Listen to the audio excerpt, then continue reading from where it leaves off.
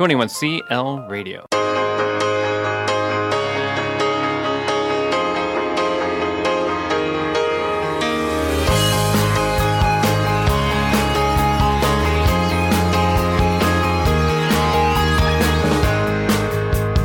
You're listening to the Run Your Life podcast with host Andy Vassar.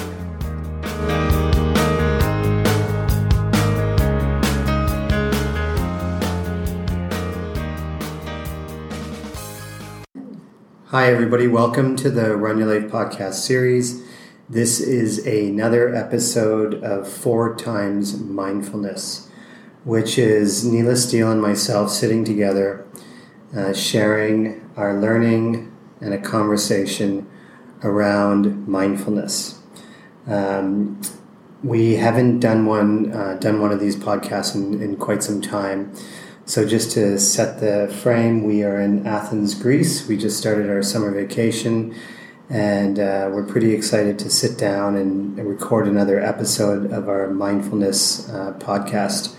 And I just wanted to begin with the reason why we're in Greece. And during our summer vacations, we always go back to Canada, which is our home country. But this summer, we've decided to not go back to Canada and stay abroad and come to Greece. So, Neela Steele, first of all, just say hello to everybody, and then maybe you can describe why we're in Greece and what's going to happen this summer. Greece has always been on our list of places to come and visit. The last time I was here, I was 19, and I was backpacking and jumping on ferries. So now it's so nice to be here with you and Eli and Ty. But the main reason we're here is this summer I'm doing a 200-hour yoga teacher training certification, and that is in addition to my Hatha certification. It's going to be 4 weeks, which is bittersweet because it's something that I love to do, but it also takes me away from you and the boys when we get to unwind together in the summer. But I'm super excited to be doing this yoga teacher training course on the island of Evia. And that was one of the reasons that we came to spend some time together first, and then you and the boys will be traveling to the UK and having a solo boys holiday, summer holiday. In Scotland. Yes, and in England as well, right? Yeah. So one of the things is that we were in conversation a few months ago, and recognizing that we don't want to say as we get older, time is limited, but there are certain things that we really want to do. And this came on your radar as being a wonderful opportunity, living in Saudi Arabia, the proximity to Greece, and this amazing yoga resort that you're going to go to. So when you say a 200-hour certification course, that's literally going to be 30 straight days of yoga, 5 hours. Well, it's yoga and meditation. Yoga and meditation. I wouldn't say it's 5 hours, but about. It's a full day. Yeah, lots of movement, lots of studying. But the other thing I wanted to mention was just, how close we are. Greece is only a 3-hour flight from Jeddah. So I think that we should be making more trips to Greece since we're so close. But when you initially set out to, because again, being a family, you want to be together in the summer and then go away together. And like you said a couple minutes ago, it's going to take you away from that experience. So we're lucky that we have like the next 10 days or 12 days together here in the Athens area. But can you just talk about that idea of your commitment to your practice and what it is you're hoping to get out of the experience? Obviously, it's not about the certification, it's about the experience of going and studying. And well, before I do that, I wanted to touch on how you and I have always made time, whether that's been every year or every other year, to take time for ourselves. Like you've taken solo golf trips.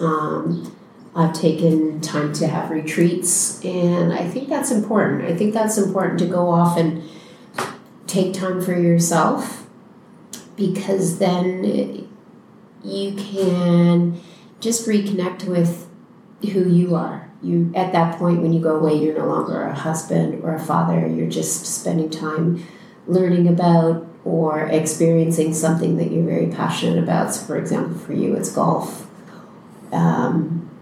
And for me, it's yoga and meditation, and still sort of trying to develop crafts and hobbies and areas that we're passionate about. Right. So I feel very privileged to take 4 weeks during the summer holiday and really focus on anatomy and yoga and jolt my body into some physical practice and really take care of my health and well-being. And it stems from having a rough year.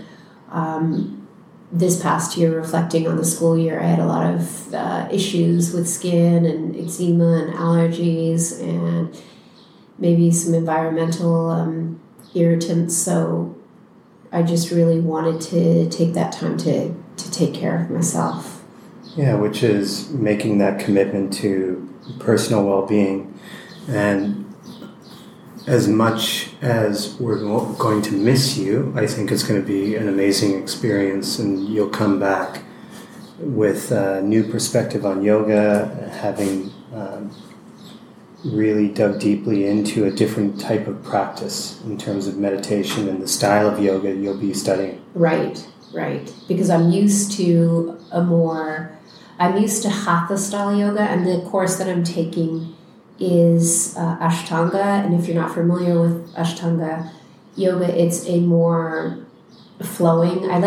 It's a little more of an aggressive yoga. I call it an aggressive yoga because the postures are a lot more physically challenging, and there's different series to it. There's a primary series, there's a secondary series, and I just wanted to put myself in a position where I'm learning something new. And I always still think of myself as a student of yoga. I don't think of myself as an expert. It kind of goes with the quote that in a beginner's mind there are many opportunities, whereas if you think you're an expert in something, or if you think that you don't have anything to learn, then the possibilities are shut down.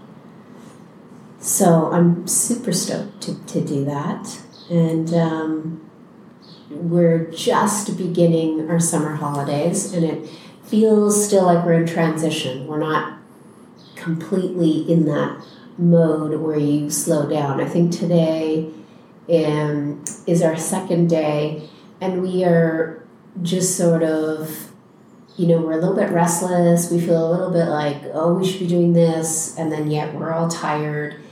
And so today we just declared a day of having a restorative day where we just are chilling and really relaxing. And we accepted that at about 1 p.m. this afternoon. Yeah. So we're in Athens, and we're about 500 meters away from the Acropolis. We're at our friend's apartment, which is amazing. Maddie Hewitt, which is amazing. So Maddie is the former director of KAUST, the school we work at, and then Maddie left KAUST a couple of years ago and became the director and became the director of NISA, which is an educational organization devoted to professional development for educators and administrators. So Maddie generously offered her place to us. She's gone back to the States to be with her family, and we're in the heart of old Athens, which is just stunning. And the apartment that Maddie lives in is the apartment of a former Greek not a former Greek artist. He passed away many years ago, but of a Greek artist. And his studio was here. He lived here his whole life. His artwork is up on the walls. His books, just hundreds. I would even say there's at least 1,000 books in this place. of the things that he loved about art. So it's an amazing apartment, and that's why, like, we being so close to the Acropolis, we were going to go out today. We were going to tour Athens. We were going to walk around, and that's when we gave in and said, let's just chill out because it's such an amazing place. So we're lucky to be here. Absolutely. Yeah. So we will jump into 4 times mindfulness. So again, the series, the episodes are devoted to sharing 4 things that are mindfulness related. And Neil and I share 2 things each in each episode. So Neela, what is the first seed of mindfulness that you would like to share with us today? Well, the first seed of mindfulness is recently I've been trying to what's called maybe powering down and not reaching for my iPhone while I'm doing things that might be considered mundane things throughout the day. So, for example, if I'm waiting in line to buy some groceries, I try not to pull out my phone. And sometimes I do it successfully and other times I don't. But I just try to take those very practical times to practice mindfulness. And during those times, I will try to become aware of my surroundings, take a couple of deep and spacious breaths, and then do some grounding work, which is connecting to either my feet pressing into the ground or dropping my shoulders away from my ears. So just really simple things. And that's just to, not drop into the default of grabbing my phone every time. So I was doing this, the last week of school we had some PD, and the PD was, for those educators out there who are familiar with positive discipline, we had a morning, we had 2 days training with positive discipline, and the morning was quite mindful. It was being aware of the language we use with our students, practicing strategies that help to self-regulate. And so the background is that I was waiting in line. It was a big university cafeteria at KAUST. So at lunchtime. Yes, and it's peak time during lunchtime. So I was over by the deli counter, and this is where you had your sandwiches made to order. And there was a man in front of me, and I was really practicing mindfulness purposely in that moment. So reiterating that I was taking a couple breaths, I was just calming myself. And were you calming yourself because you were waiting in line? Were you? Yeah. The line, it felt like a long time just to even order your sandwich. So there was a man in front of me, and he ordered 2 sandwiches, and I noticed that he had pulled out his phone several times. He was tapping his feet, and I was making observations that he looked very impatient. And the man who was making our sandwiches was doing it very carefully and not really throwing the sandwiches together. He was paying attention to what he was doing. At least that's the way that I saw it. And the man ordered his sandwiches, and then he got them back, and he flipped the top of the sandwich off, and he looked at it, and he said, "Where's the beef?" to the sandwich server. And then the sandwich server gave a look of, "I don't know what you're talking about." And the man started to list the ingredients louder and louder. I guess this was like a club sandwich that included beef and chicken. And he said, "Beef, chicken, chicken, beef." And you could tell in the tone of his voice that he was becoming more agitated. So the sandwich maker, just to set the context, didn't speak English probably very well, right? I don't know. Yeah. I think so, because he looked very confused. Yeah. And then the man in front of me proceeded with, "Where's the fucking beef?" And then that's when I said, whoa. And I said, he obviously doesn't understand what you're saying. What do you need on your sandwich? You're allowed to be angry in this moment, but you're not allowed to react like this. I said something like that. I can't remember. Yeah. And the man kind of said, forget it, whatever, I'll just take the sandwiches. And I said, are you okay? What do you need on your sandwich that will make this better? And again, he just sort of said, it's okay.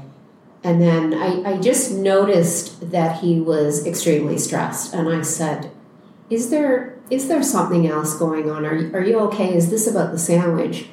And he said, yeah, I'm very stressed. I might get deported. So, we're in Saudi Arabia, so it just gives you a little bit of background or context as to what this person might be going through. And then I responded by saying, that is definitely something to be stressed about. I'm sorry. Can I help you?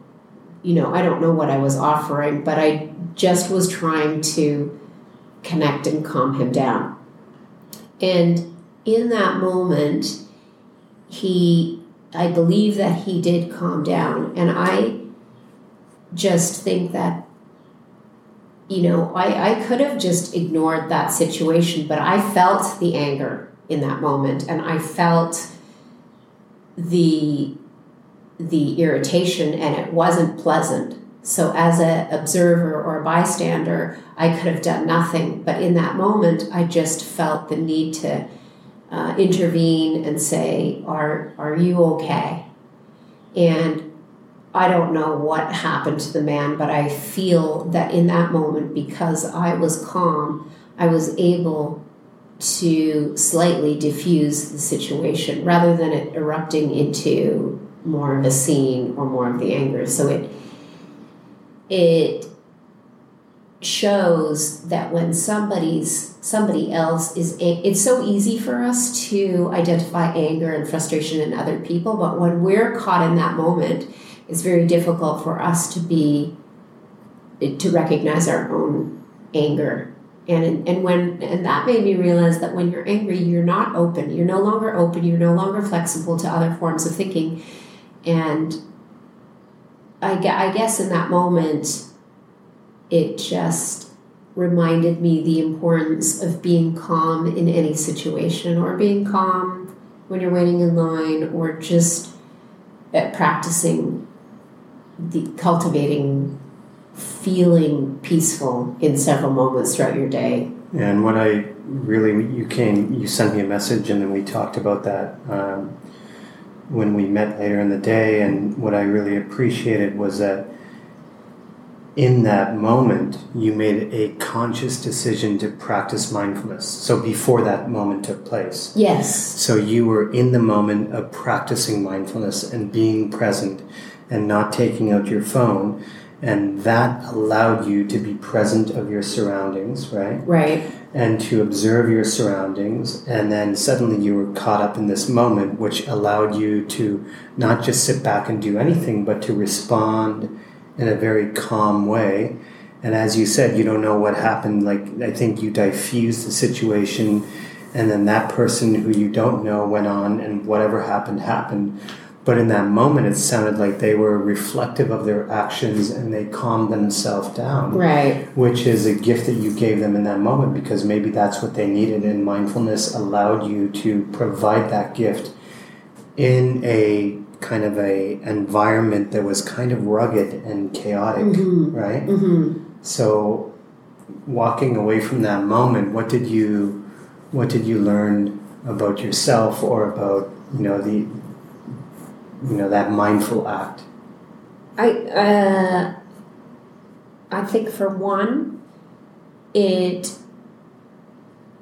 throughout your day, you're going to be thrown off kilter, whether it's dealing with somebody else's anger, or as an educator dealing with a situation with a child. And I think the more you arm yourself with moments throughout your day that are calm, and taking yourself away from the constant worries in your head and your list of things to do, by just taking a little bit of a recess from that and practicing a few mindful breaths, a few sensations in the body. I mean, it's a practice, and I think it's also a reminder to try and practice loving kindness, so metta, meaning goodwill to others. Obviously, this man was not in a level-headed place, and he was under great duress, thinking that he was going to be deported, or that's a real situation for him, and then him having this displaced anger against a man who was making a sandwich. You know, that's not the way to deal with it, and we've all fallen prey to displaced anger. Or so just trying to understand that I had no animosity towards this man, even though he was being a jerk in the way that he was reacting, but I actually sort of tapped into the empathy and compassion. Like, just like me, he was hungry and waiting, and in his head, that time that we were waiting for our orders to be made, he was maybe stewing over the problem in his head. So there were two things: just the art of practicing mindfulness, and then the second is practicing empathy and compassion for other people who we don't know what's going on in their heads. And yeah, I think, again, it was just connecting, because I easily could have been just staring at my phone and ignored the whole situation. And that's what, brings us back to the first part of your seed of mindfulness, which is the habitual pattern of grabbing our phone when we're bored. Yeah. Because that distracts us, and it helps us engage in the world of social media, whatever it is.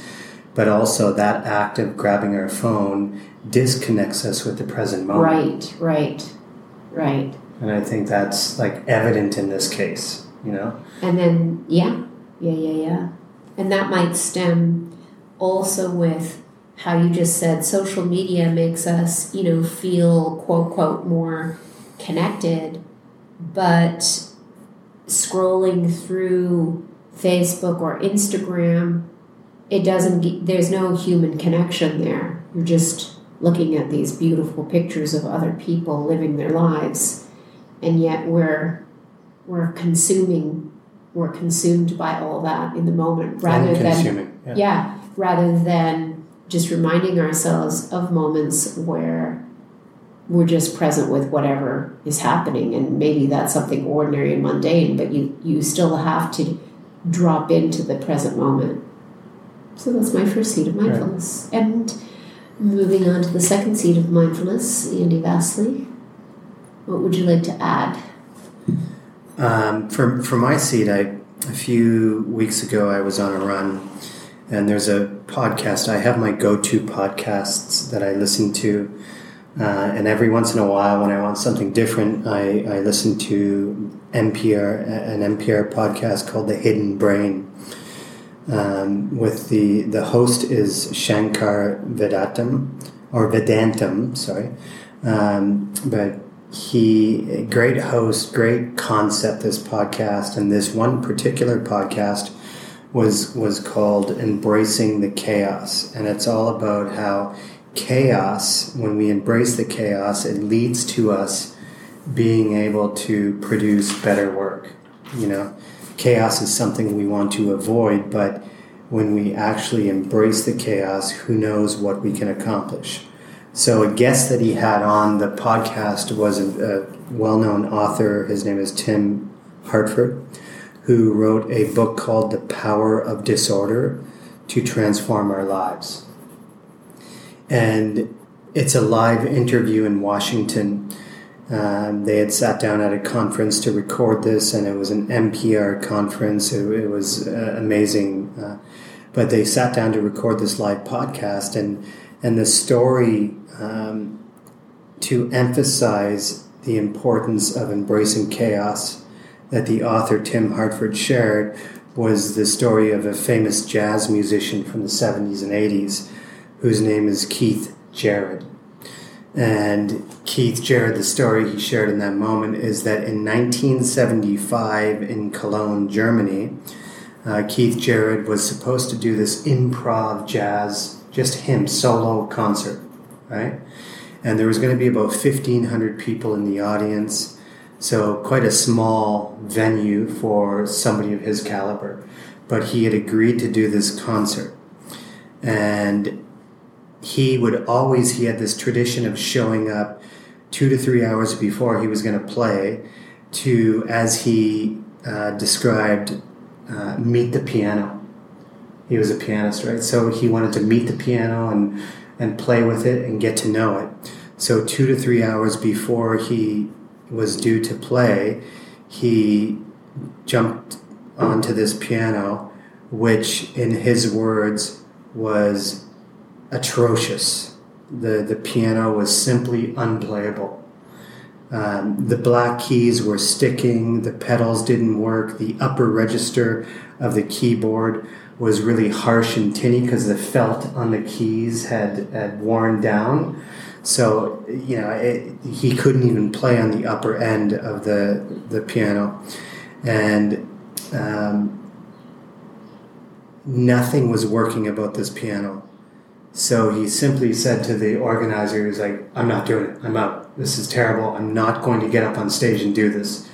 But what he didn't know was that the organizer was 17 years old, and she was a jazz musician herself. And she had organized, like Keith Jarrett was her idol, and she had organized this concert. And she literally begged, like she was an experienced pianist, so she went up and she tried to tune the piano, and she couldn't really tune it, but she got it working a little bit better. But the fact remained that the piano was unplayable, right? Yeah. And she literally broke down in tears and begged him to play. And she said, you have to play, all these people are coming. So what he said in that moment, recognizing that she was a 17-year-old child, more or less, begging for him to play, he said to her in that moment, okay, I'm going to do it, but never forget that I did this for you. Okay. Consider this like the biggest favor of your life. And then his producer was with him at the time, and he said, you know what, pull up the cameras and record this disaster, because it's going to be a musical catastrophe. And I want future promoters of concerts to know what a disaster looks like when they don't plan and prepare instruments and the setting and the environment. So this is the attitude that he brought into it. And even though he was a very experienced musician, that was very competent, he had just this one piano with all of these problems. Right. So what he goes on to produce in 1 hour and 20 minutes goes down in history as being the best solo jazz album ever recorded. To this day. To this day. And he had to play, and he could only play in the middle section of the piano. He had to avoid the harsh upper registers. He had to stick to the middle, and then he had to like really slam down on the bass notes and create these repetition bass patterns, right, to add volume to it. And he even stood up at certain points and was pounding down on the keys, because the volume, the piano was small too, so it didn't have the volume to reach the back walls to create the acoustics. So he had to physically pound down on the keys to create this music.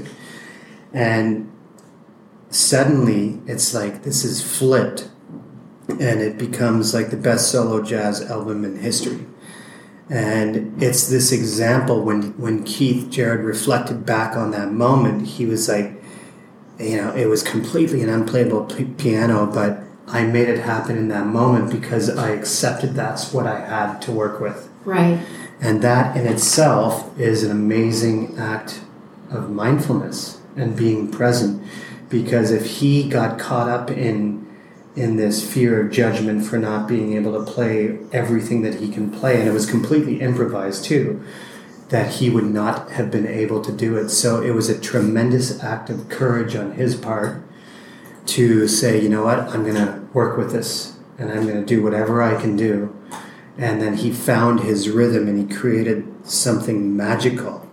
And I think that in itself, in those moments of chaos, I think it's this ability to access an internal strength within ourselves.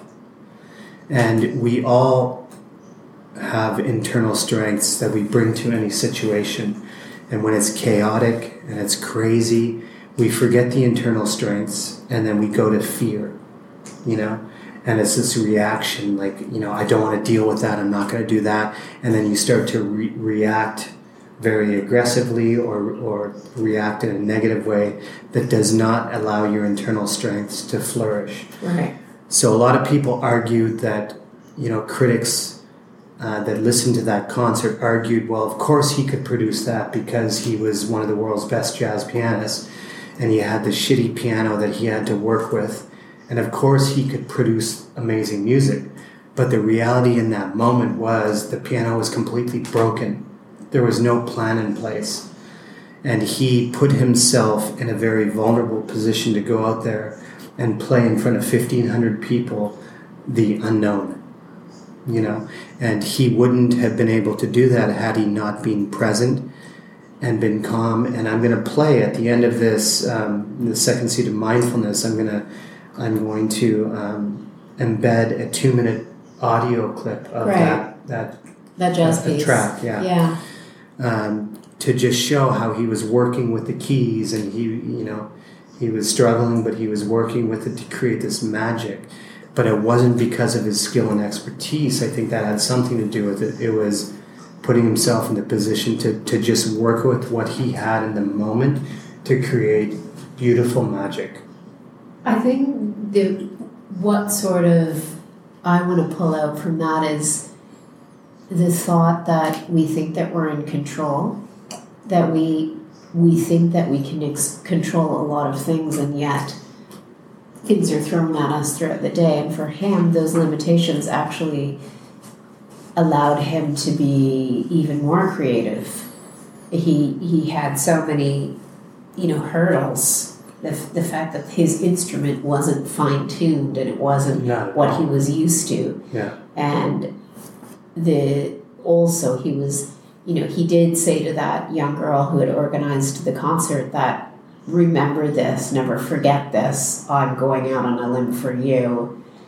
But it just reminds me that we do think that we're in control and we're not. We're not. And that's all the more power to practice it being so present in the moment and understanding what you could do and tapping into reserves, like you said. Yeah, and he had got up at one point where he was trying to pound down on the keys so hard it was a physical act of exhaustion. Yeah. And there was people there had heard him audibly groan. Okay. Because he was so tired from pounding down on the keys. The physical, to create the volume, the bass volume, Yeah. So it's such a beautiful story. And when I heard that, I was so moved because it's like a masterpiece. And a masterpiece is within all of us if we can access our internal strength. But you have to be aware of what those internal strengths are. And it's taking time to reflect, and that's another mindful thing, that to take time to reflect on what are the internal strengths that you possess in order to produce your best work. But you don't know it until you're sort of tested in that moment. Yeah, totally. Yeah. So I'm going to, before we move on to the third seed, I'm going to, you're going to hear 2 or 3 minutes of Keith Jarrett playing right now, and then we'll move into the third seed of mindfulness with Neela Steele.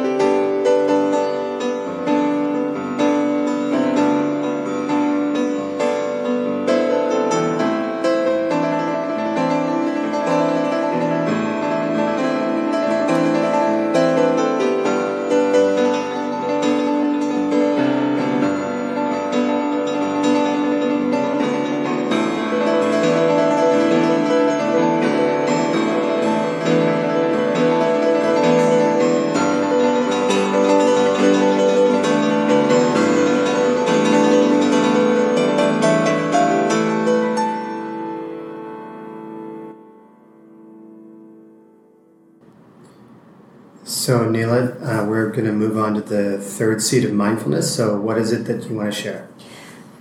I want to take this time to lead you through a very practical exercise in mindfulness and how you might use this strategy to unplug, and as it connects to my first story, to just practice through moments throughout your day when you find that you might be wanting to reach for your phone. And the activity is called 5, 4, 3, 2, 1. So just as a preface, obviously if you're listening to this and you are running or riding your bike or driving a car, you won't be able to do this at this very moment, but hopefully you'll return to it. And so in this exercise, to begin,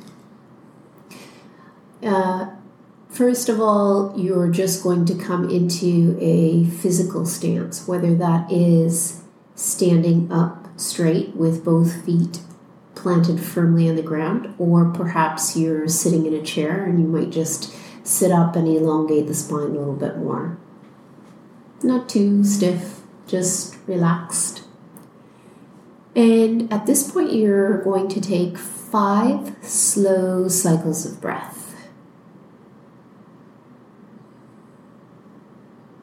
And that's 1. And that's 2.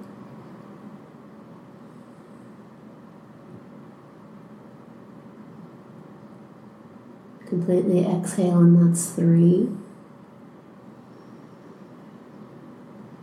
Starting to relax a little bit more, that's 2.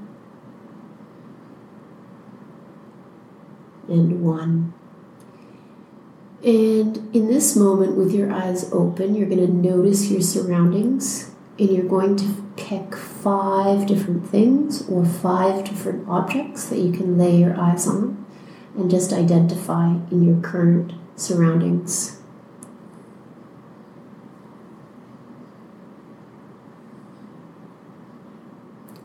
Then once again, we return to the breath, and now you're going to take 4 cycles of breath. This time sipping in the inhale, relaxing and completely emptying the lungs for the exhale.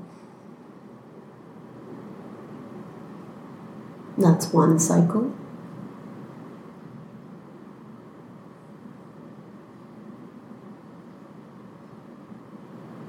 And that's 2 cycles of breath.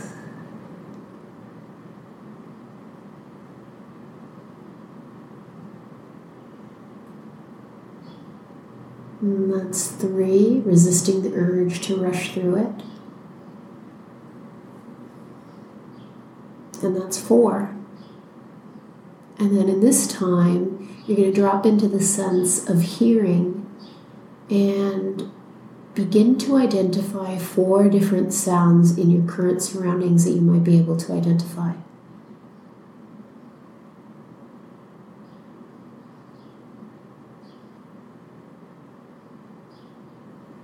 So for example, I can hear the TV on in the other room.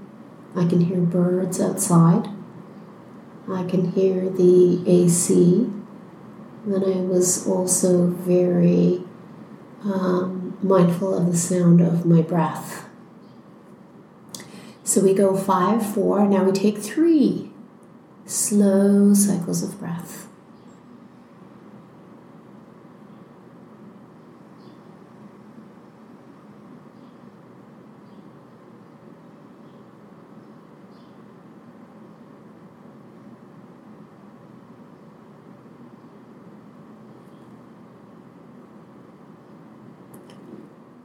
And in this moment, we notice 3 different sensations in the body. So Andy's sitting beside me, so I might ask you, what are 3 sensations that you're noticing right now in your body?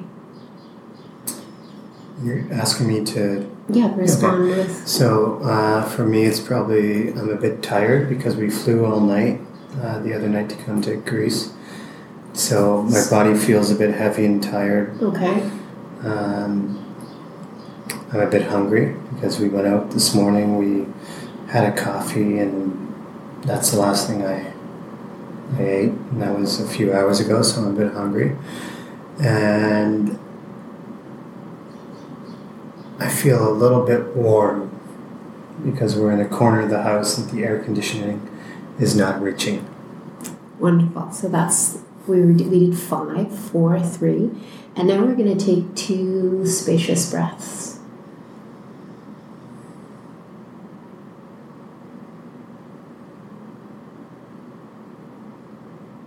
And we tap into the sense of smell.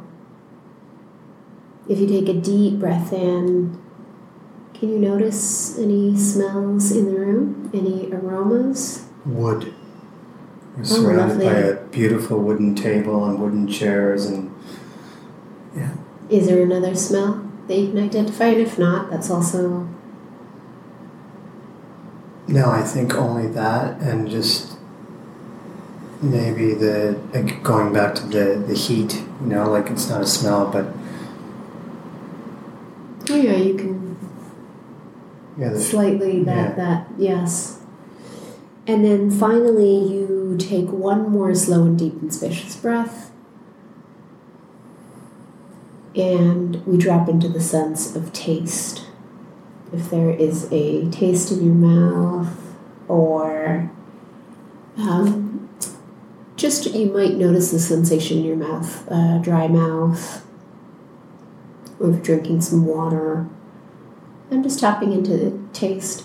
So I think we can definitely, you can do the exercise and you can just remind yourself to take 5 breaths, 4 breaths, 3 cycles of breath, 2 and 1, depending on what you're doing, and then just isolate it so that you're just focusing on the breath. But you're working backwards from 5 to 1. Right. Yeah. And then, or if you find it too difficult to focus on the cycles of breath, and then you might just tap in and say, what are 5 things I can identify in my surroundings?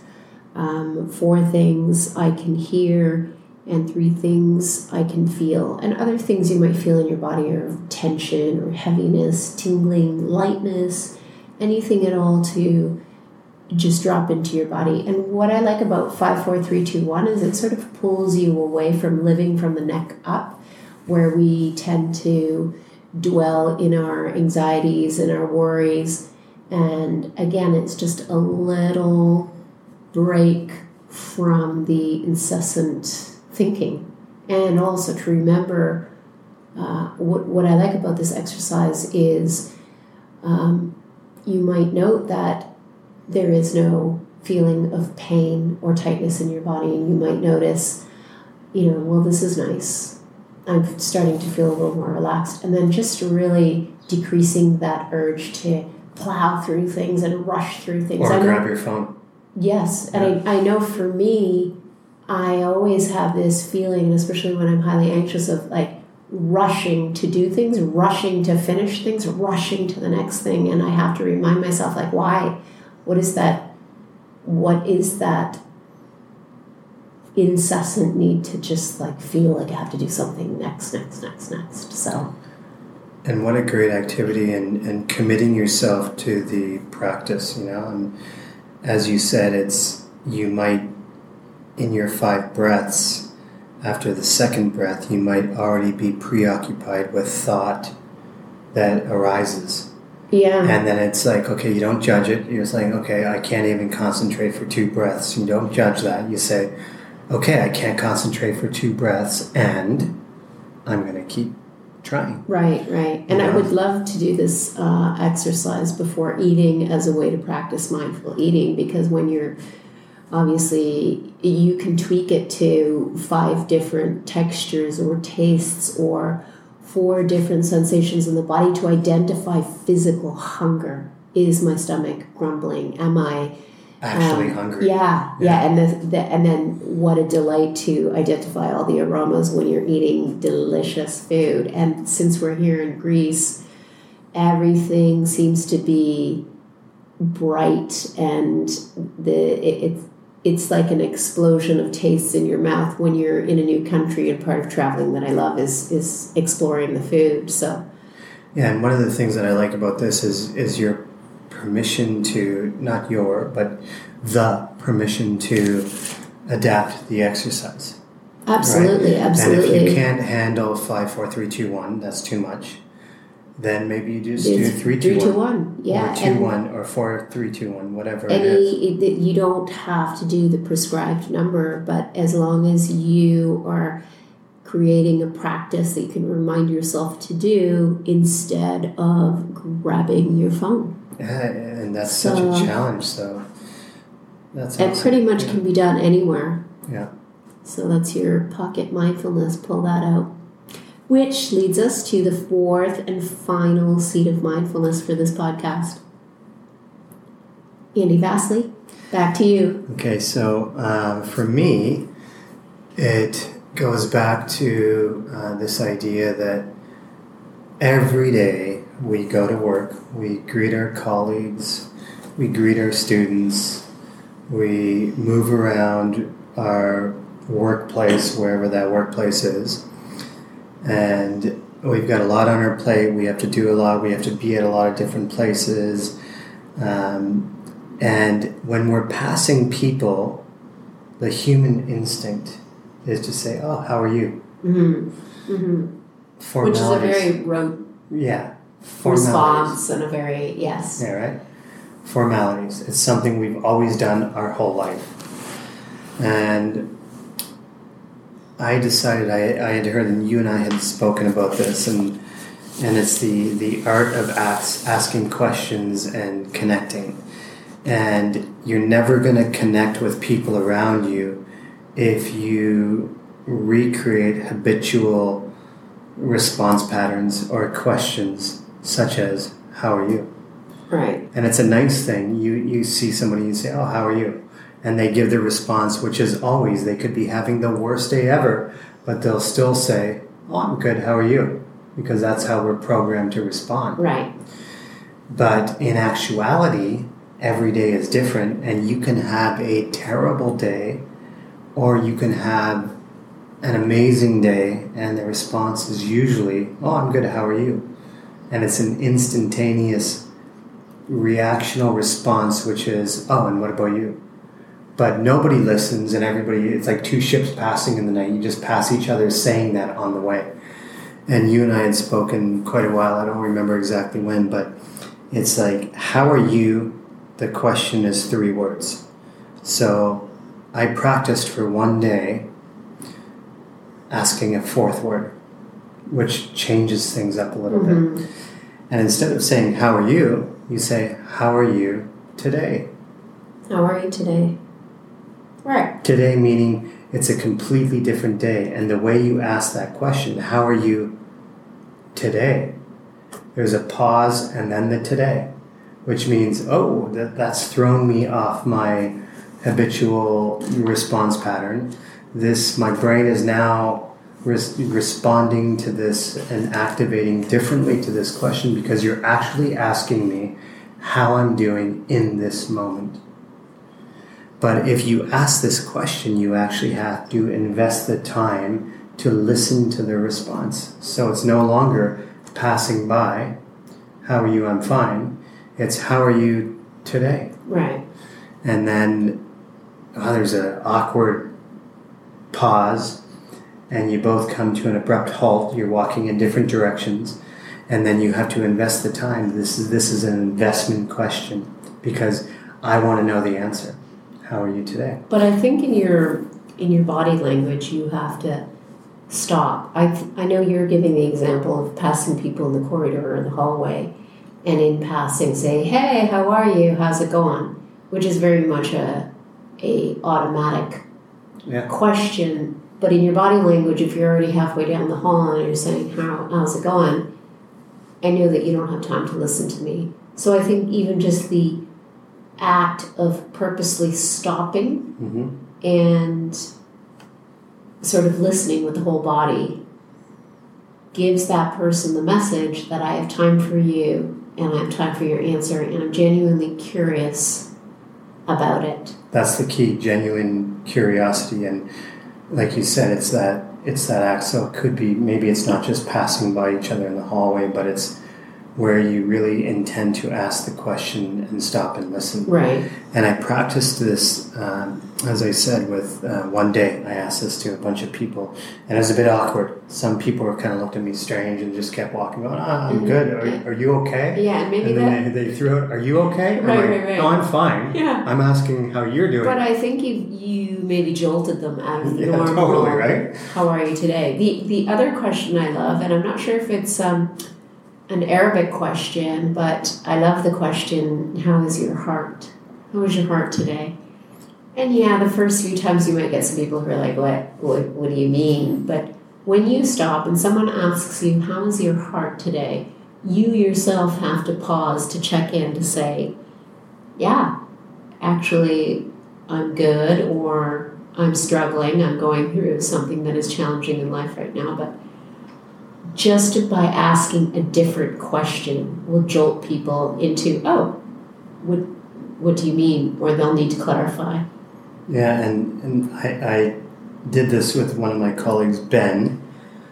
We'll call him Ben M, because I can't reveal his name for privacy reasons, but Ben M from the UK acted like, whoa, what's going on here? And then he literally stopped for 2 or 3 minutes and described his day, which was not okay. Yeah. He was busy, he was a bit stressed, he was anxious, there was a lot going on, and I stopped and I listened, and he expressed all that. And it was really a really cool interaction where we had that 2 or 3 minutes to connect. And it really is the art of connection, but if you ask that question, you have to be willing to invest the time to listen. And the art of connection is what's missing a lot of times. And there was a couple days later where Ben was walking past me and he was like, oh, how are you? And then about 5 seconds later I heard, today. So he remembered it, and then I stopped and we both swung around and we reconnected, and we had another 90-second conversation in the hallway. Right. And it doesn't mean you have to suddenly stop for 13 minutes straight to listen to somebody's gripes or complaints, or conversely, something great that has happened.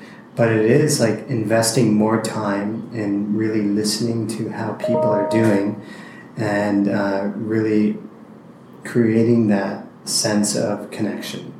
Absolutely. And that's so important. So that is my 4th seed of mindfulness. Not 3 words, but 4.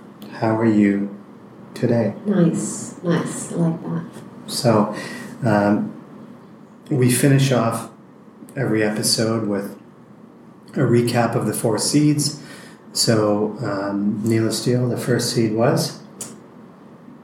Not pulling out your phone and practicing moments of everyday mindfulness where you might take a few breaths, and also maybe reaching out to strangers and just connecting. They don't have to have a moment where they're reacting in anger, but just making connections with people as you're waiting in line. I think that was my first seed of mindfulness. Then the second seed of mindfulness? Unplayable piano. Amazing story of the jazz pianist Keith Jarrett in 1975 in Cologne, playing on a horrible piano that didn't work, but producing magic. And that ability to produce magic is within all of us if we access our internal strength and we're present in the moment of chaos, which is the hardest thing to do in the world. Third seed of mindfulness is, again, practicing not pulling out your phone in everyday and ordinary mundane moments, and practicing 5, 4, 3, 2, 1, however you want to tweak that for your own personal use. And the 4th seed of mindfulness was simply, instead of asking, how are you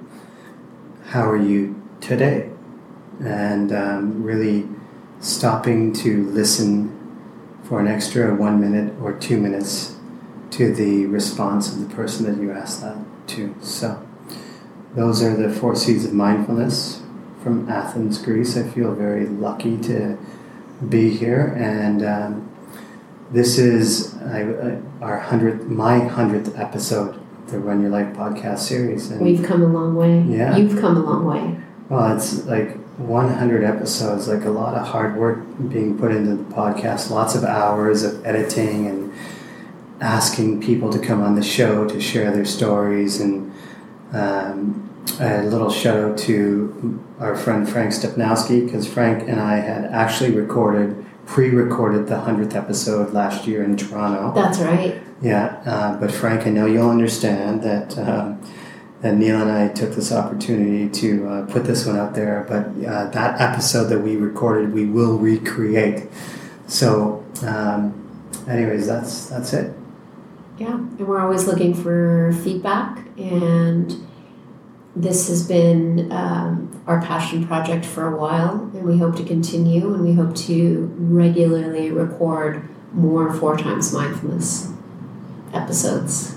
So there we go. Neil Steele, you can close off the show with loving kindness. The loving kindness practice is a great way to connect and to spread goodwill.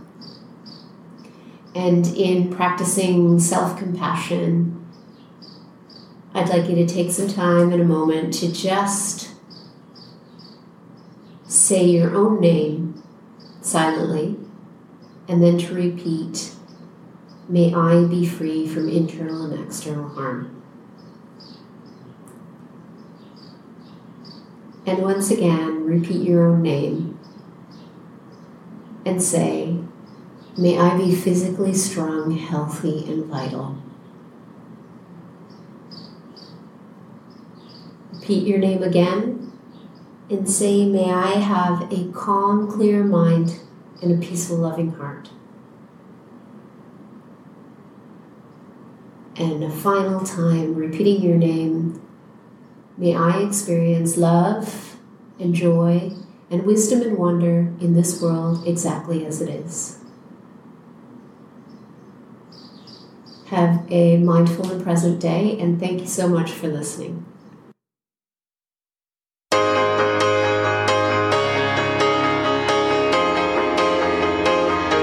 Thanks for listening to the Run Your Life podcast by Andy Vasily. To check out show notes, get some more information about Andy as well as his guests, head to our website, 21clradio.com.